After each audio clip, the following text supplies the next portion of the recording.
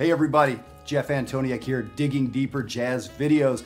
And today I want to talk about the 2-5-1 progression. Now, of course, this is going to be for all instruments. This is going to apply to anybody that's comping, any single line instrument, vocalists, etc., etc. Now, I've done, almost 50 of these videos now and haven't done one specifically on the 2-5-1. And I thought it would be a great idea using sort of the approach that I like to use that so many of you are appreciating. Thank you for that. To sort of dig into this 2-5-1 progression. Part of it is I think there will be some very valuable information here for a lot of folks. But the next video I do, number 49, is going to be on minor 2-5s. And I know for a fact that a whole lot of people don't know quite what's up or how to approach minor 2-5s. We're going to do our approach on major 2-5s today and expand it next time. So, we have to play these things all the time, right? I call it like jazz DNA. Everything is built out of these 2-5-1 progressions. And I know there's a lot of people that kind of understand it, but aren't really playing it. I've run into people that can play it, but don't really understand why it works the way it works, and certainly wouldn't be able to explain it to somebody else or to teach it to somebody else. So I like the idea of us knowing something so well, we could actually do a decent job of teaching it to somebody, whether or not we're a teacher. And and at the end of the day, I want us all to be able to play this material. So that's where we're going to jump in here. So let me put this sheet up on the screen for you and sort of break down why 2-5-1 progressions at all. Why are they the chord qualities they are? Everything else like that. So on this sheet, you can see item number 1 is just simply the C major scale. So we're going to do a 2-5-1 in C major today. We're going to talk about why it works, but then we're going to get into playing it. Always getting into playing. Okay, so we start off with this major scale. Let me play it for you.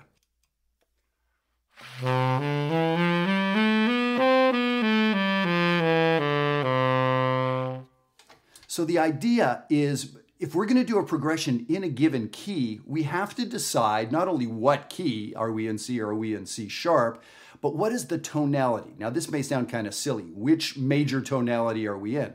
There's actually more than just the major scale. There's other major tonalities. We need to decide.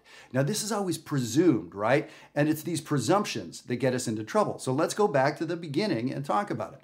There are many scales or tonalities that we would call major. The augmented scale, this crazy scale. It's a major scale. It's got a major third and a major seventh. The Lydian scale. There are quite a few of them. So we're going to use the Ionian scale, also called the major scale, right? 1, 2, 3, 4, 5, 6, 7, 8.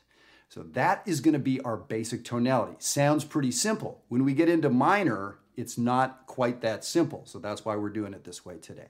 So now, looking back at the sheet, what I did in item number 2 is built diatonic seventh chords on each one of the scale degrees. So in other words, I piled up notes, piled up thirds, 1, 3, 5, 7, on every root of the major scale. In other words, I want to see what chords exist in nature in the major scale.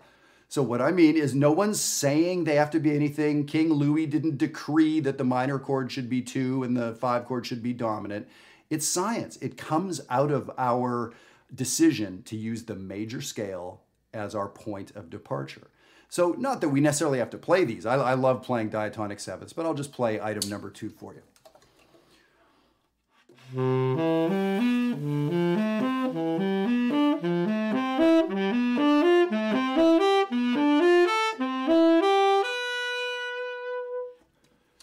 So those are the chords that come out of a major scale. Turns out the first chord, now this is item number 3 on the sheet.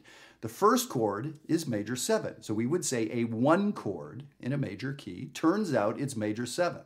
No one said it should be major 7th. It is major 7th. The scale works that way, right? The scale, C, E, G, B, those are the notes we get. And now after the fact, we analyze them and go, oh, it's a major 7 chord.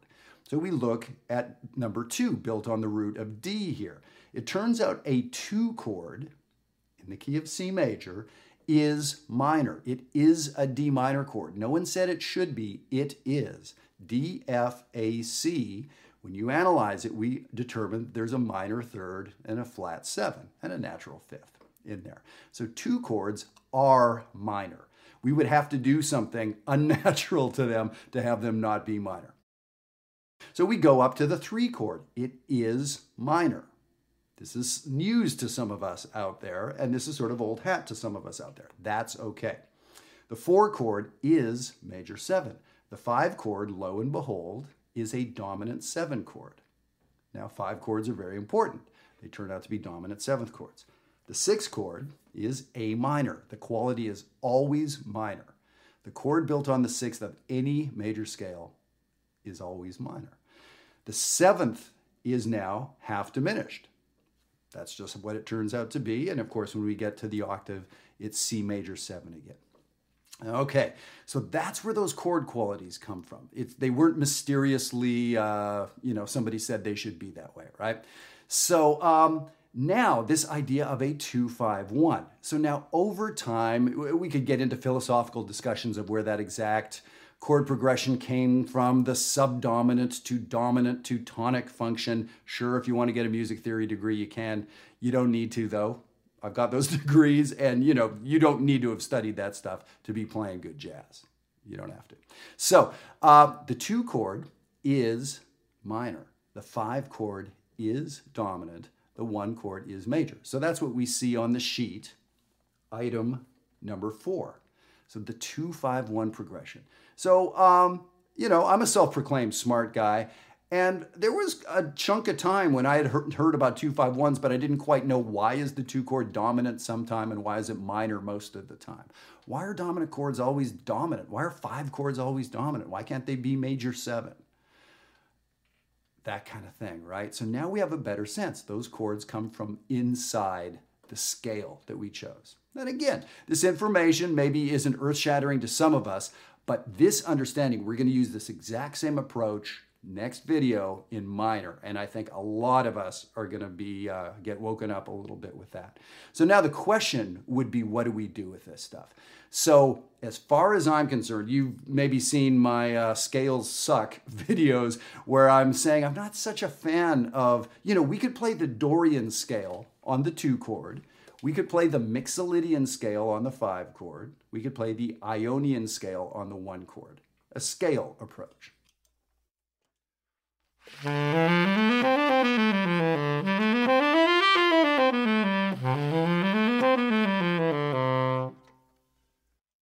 And so that's what I did right there. And sure, when I start on the roots, maybe we can hear a 2-5-1 progression. But these would be all correct notes if I do this.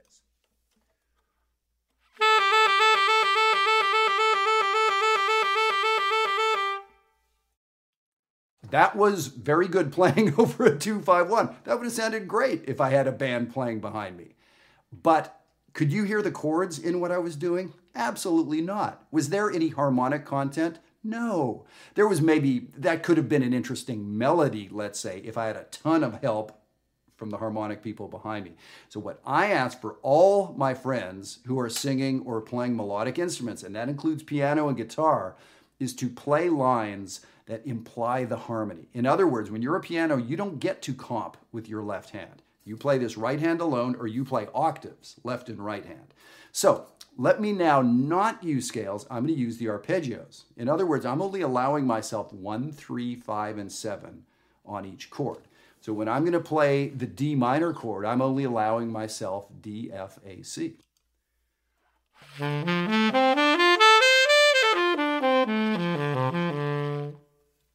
Those 4 notes. Now when I go to the 5 chord, I'm only allowing myself 1, 3, 5, 7. In this instance, the G, the B, the D, and the F.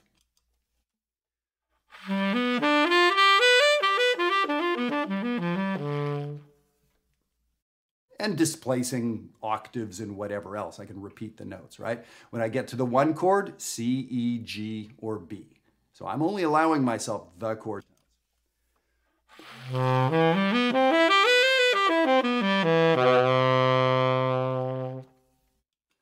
All right, so now the exercise. Here's the part that I want you to do. So that was all sort of getting caught up with this approach to understanding why the chords are the quality they are. Okay, so now what I want you to do is play this in time. I'm going to play the 2 chord, then the 5 chord, then the 1 chord, play the 1 chord again. I'm going to make a 4-measure phrase. 2 chord, 5 chord, 1 chord, 1 chord. Now, is this going to be the most smoking jazz and bebop you've ever heard? Not exactly, because I'm only allowing myself the 4 chord tones. No passing tones, no chromatics, no altered this or that. That said, so is it going to be a Grammy-winning solo? Probably not. Is it going to be the world's most correct solo ever played? Yes, quite possibly. You should be able to hear these chords in what I'm playing. Let me give this a try. So 1, 2, 3.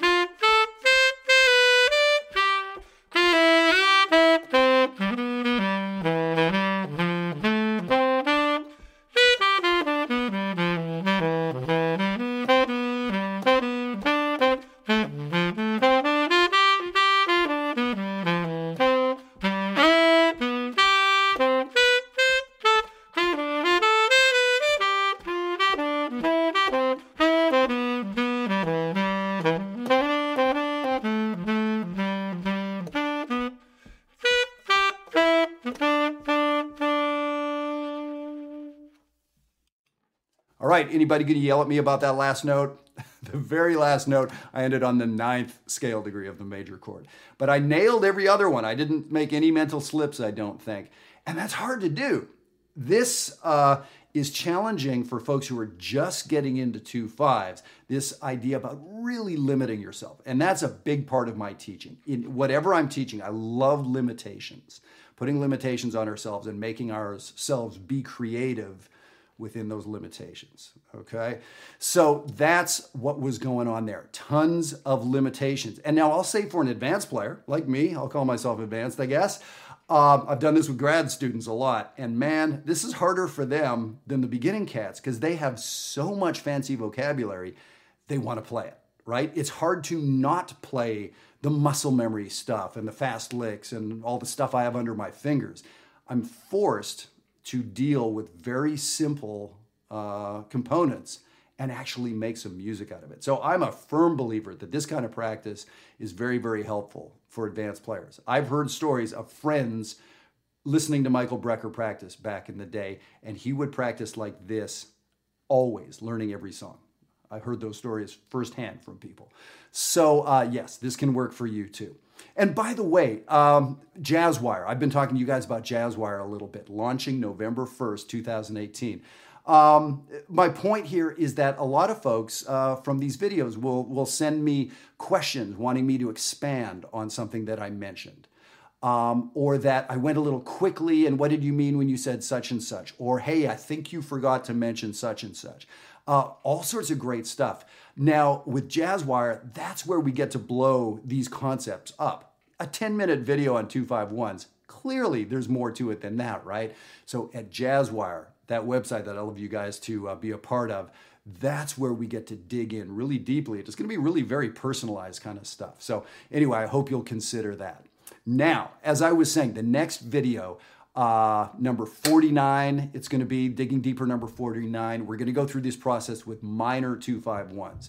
And I've run across, again, really good playing university students, grad students, professional musicians who have this weird rubber banded together sort of knowledge of what a minor 2/5 is. And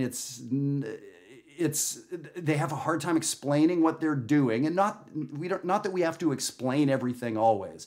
But if you want some clarity of thought, try explaining it, and you'll see how well you know something. So I'm really excited to dig into the minor 251 version. We're going to be talking about the song Autumn Leaves as well, applying what we did this week, adding what we do next week, and then we have so many jazz songs. Autumn Leaves, for instance, is a great one. So I hope this was interesting, and I challenge you to try this stuff. Some of you may think, yeah, blah, blah, whatever, I know this. Give it a try. And let me know how it goes. Can you do this? Can you do it in the other 11 keys? Can you do it at tempo? Can you do it with a great even sound? Okay, now we're getting somewhere. So thank you for tuning in to Digging Deeper Jazz, and we will see you next time. Thank you so much. Always feel free to send me an email, by the way, for the PDF write me at diggingdeeperjazz@gmail.com. I'd love to send you this PDF or any of the previous ones. Take care, you guys. Practice hard. See you next time.